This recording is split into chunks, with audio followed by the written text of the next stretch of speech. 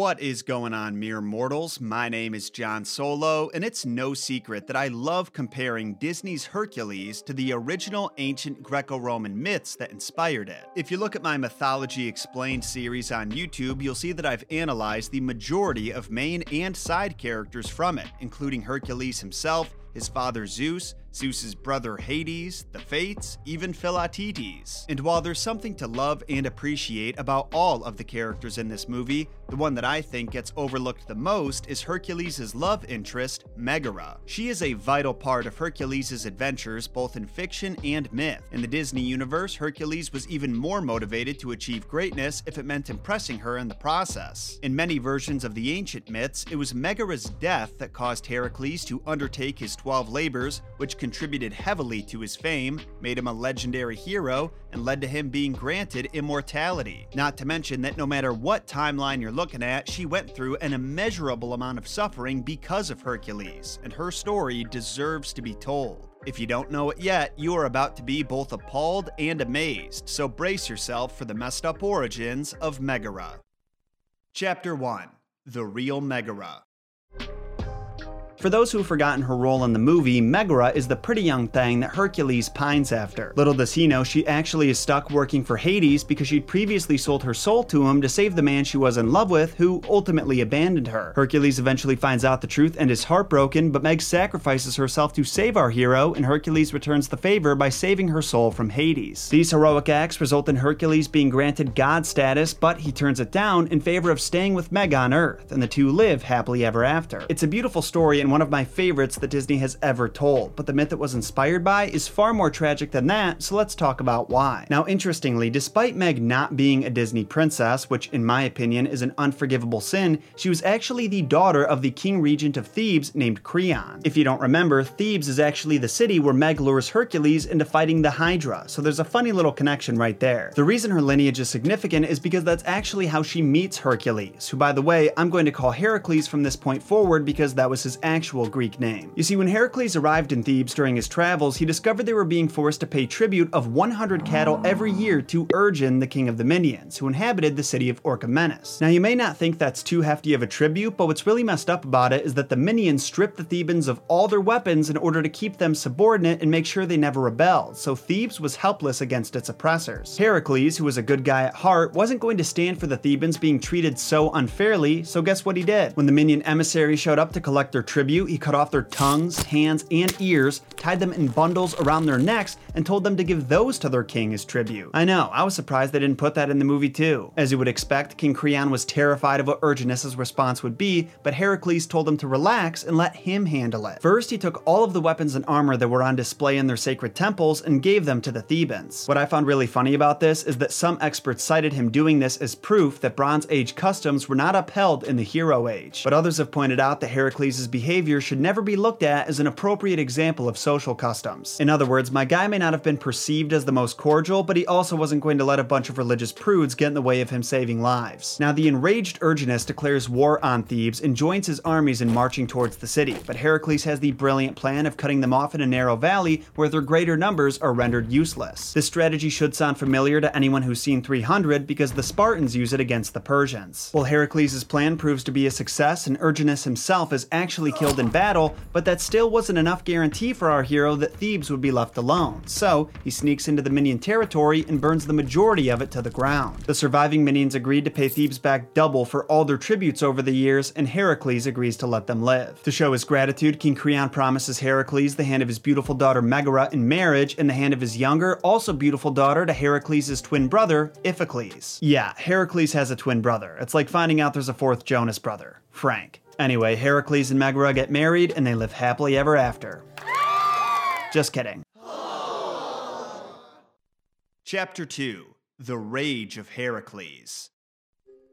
So after Heracles and Meg tie the knot, they get real busy and pop out a couple kids. The actual number and their names vary depending on the author, big surprise, but is usually said to be 2, 3, or 8. 3 is the most common figure thrown out there, but Theban tradition has always maintained 8, and that's where Meg lived, so I'm personally leaning towards that. There's also an interesting theory that says the reason authors like Euripides may have reduced it was to make writing and casting his plays easier. Weird how many random factors influence and shape these famous stories. Unfortunately, Unfortunately, and you already know what's coming if you've seen my other videos on Heracles, their relationship takes a hard left turn for the worse when Hera, Zeus's wife, who is not a fan of her husband's bastard child, curses Heracles with a fit of madness. Once again, there's a few different ways that his meltdown unfolds, and I'm going to break down each of them. In one version, Heracles' cousin, King Eurystheus, who actually sits on the throne that Zeus had reserved for Heracles before Hera forced his cousin to be born 2 months early, learns of Heracles' growing power, either through word of mouth or Hera, and summons him to complete 10 dangerous labors. Understandably, Heracles says bump that. He's the son of a god and has already accomplished so much, why should he run errands for some king? That being said, he is still legally obligated to follow his orders, so for guidance, he meets with the Oracle of Delphi to learn what the gods want him to do. In some versions, the Olympians all agree that he should do the labors, and in return he'll be granted immortality, but in some versions, the Oracle is on Hera's payroll and only tells him that because it'll increase the chances that he'll die painfully. When he gets home, he prays to the gods to send them his own message, but while he's metaphysically exposing himself, Hera takes this opportunity to curse him with madness. This causes him to try and kill his nephew Iolaus, who escapes, and his 2 children, who don't escape. How does he kill them, you ask? Excellent question, you curious little weirdo. He either tosses his kids over the city walls, throws them into a fire, or shoots them with his bow and arrows. When he finally returns to his senses, he's so torn up by what he's done that he considers killing himself, but instead he atones for his sins by agreeing to complete the labors. In a different version, Heracles is praying to the gods, gets struck with madness, kills his kids, and then goes to the Oracle of Delphi to see how he can ask for forgiveness. And that is when she tells him to complete the labors, again because Hera's slipping her some deity dollars under the table. Both of these have endings where Megara is killed alongside her children and where she survives. She gets super killed in this next one though, like hardcore mega killed, and we have the Roman playwright Seneca the Younger to thank for the appetite-inducing imagery that accompanies her death. See, in this version, the massacre doesn't happen until Heracles has already completed 11 of his 12 labors. While he's away in the underworld completing the final one, capturing Cerberus, Megara's brothers and her father, King Creon, are assassinated by the formerly exiled warrior Lycus, who takes over the throne. Lycus also tries coming on to Meg and making her his queen, but she isn't having any of it. There's an exchange I love in this play where there's some clever banter between the two of them, and that actually reminds me of the Meg from the movie. Lycus asks her if there's any better present he could give her as the new king than allowing her to be his queen, and she replies, "If you died or I died.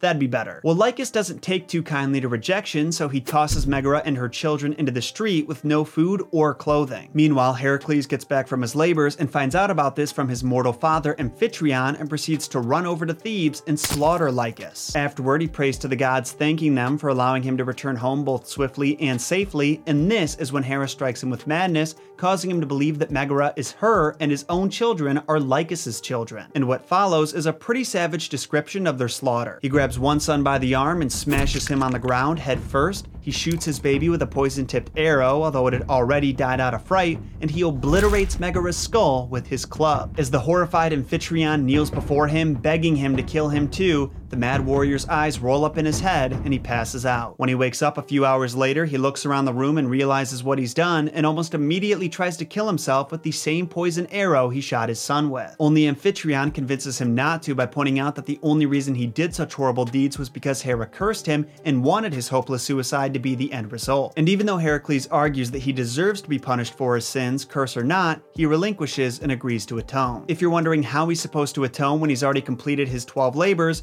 you're out of luck because that's when the play ends. Now I've got one last version that I really want you to hear. It was written by Euripides and is very similar to Seneca's. Once again, while Heracles is off completing his labors, Lycus usurps the throne, only Euripides clarifies this is actually the son of the Lycus who was exiled, so by killing Creon, he was avenging his father. When the hero gets back, he kills Lycus, but again, he's struck with madness while praying. He shoots one son with an arrow, smashes the other one with a club, and then tears apart the door that Megara and his infant son are hiding behind with his bare hands, and then kills them both by striking them with a piece of the wood. Then, just when he's about to kill Amphitryon, the warrior goddess Athena appears and smashes Heracles into a wall by throwing a boulder into his chest, and he's knocked unconscious. Naturally, Heracles is devastated and, like the other versions, wants to kill himself, but instead, Theseus convinces him to journey with him back to Athens, where he'll be purified of his sins. For those who are a little confused, when Heracles was in the underworld, he rescued Theseus, therefore he felt compelled to repay his debt. So those are the many versions of Heracles Heracles' rage. And believe it or not, there's even more than that, but at that point the differences are so nuanced that I don't think it's really necessary for us to cover them. As it pertains to Meg though, she had one of two fates. She was either spared or brutally murdered. Regardless of the one you prefer, we do know what happens to her afterward, and that's what we're talking about next.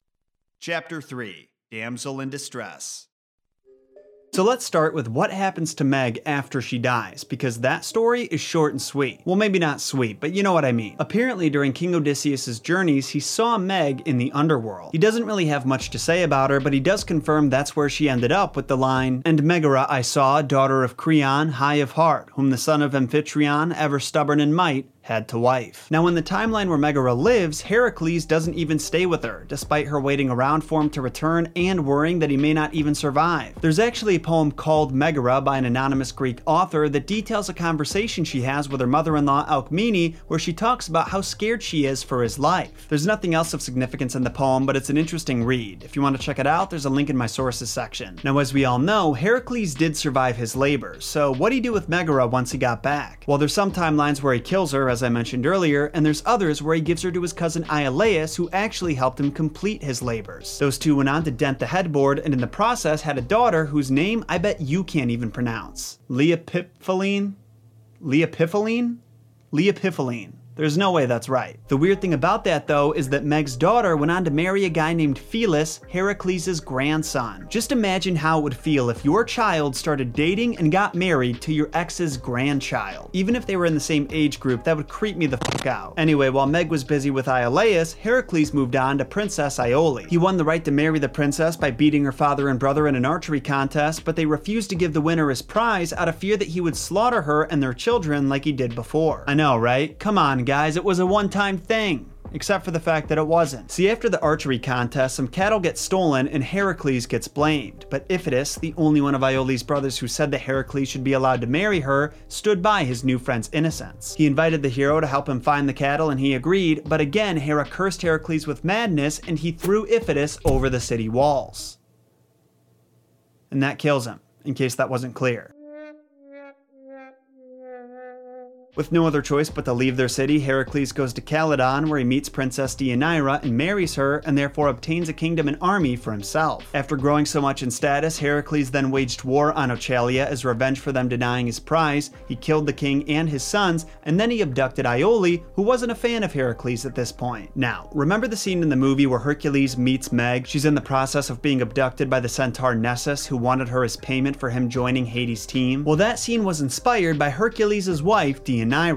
Here's how. As you might expect, Deianira wasn't exactly thrilled that Heracles used the power he received when they got married to abduct the much younger, prettier woman he tried marrying before her and make her his guma. So his wife wanted to ensure that his heart would be hers forever. You see, years earlier, the centaur Nessus offered to carry Deianira across the river, only when he got to the other side, he tried raping her. Heracles wasn't going to let that happen though, so from across the river, he shot Nessus through the chest with an arrow poisoned with Hydra's blood, killing him. Only before the centaur died, he told Deianira that his blood could be used as a love potion, and that if she gave it to Heracles, he would never leave her. Now fast forward back to the present day. While Heracles is preparing a feast to celebrate the capture of Iole and the conquering of her kingdom, he tells his wife to fetch his nicest tunic. Deianira happily obliged, only before giving him the tunic, she secretly spread the centaur's blood all over it, not realizing that it mixed with the Hydra's blood and was now highly toxic. The moment that Heracles put on the tunic, the poison entered his body, burning away his skin and exposing his bones. Knowing that there was only one way for the now immortal Heracles to escape this torture, he climbed Mount Etna, uprooted some trees, and built his own funeral pyre, which was lit by Philoctetes. The fire proceeds to burn away the hero's mortal form so that only his immortal, godly soul is left, and Heracles is finally able to live on Mount Olympus, where he meets and marries Hebe, his half-sister. In my original video on Heracles, I misspoke and said he married Athena, and I will never forgive myself. 12 lashings for the mythology novice. Thank you. Anyway, Solo fam, those were the messed up origins of Megara and the story Disney wrote for her. Got any thoughts? I feel like this was a weird one because as important of a character as Meg is in Heracles' story, she really didn't do all that much, rather things happened to her. Don't get me wrong, there are plenty of characters like that in mythology, but I think this is the first time we've ever looked at one this in depth. Every other character has had an adventure of their own. Thank you all for tuning in to the Messed Up Origins podcast. We're posting episodes every Monday, Wednesday, and Friday. So don't forget to sacrifice the 5-star and follow buttons to the algorithm gods to make sure they bless your feed with more mythological and folklore content. If you have any thoughts on this episode you'd like to share, like if you really enjoyed it or are dying to correct my pronunciation of something, hit me up under the Messed Up Origins handles on Twitter and Instagram. And to those who are craving more Messed Up Origins, feel free to check out other episodes of the podcast or look up my YouTube channel called John Solo to experience the original episodes complete with visual aids and custom-made artwork. Until next time, Solo fam, my name is John Solo, and don't forget, John shot first.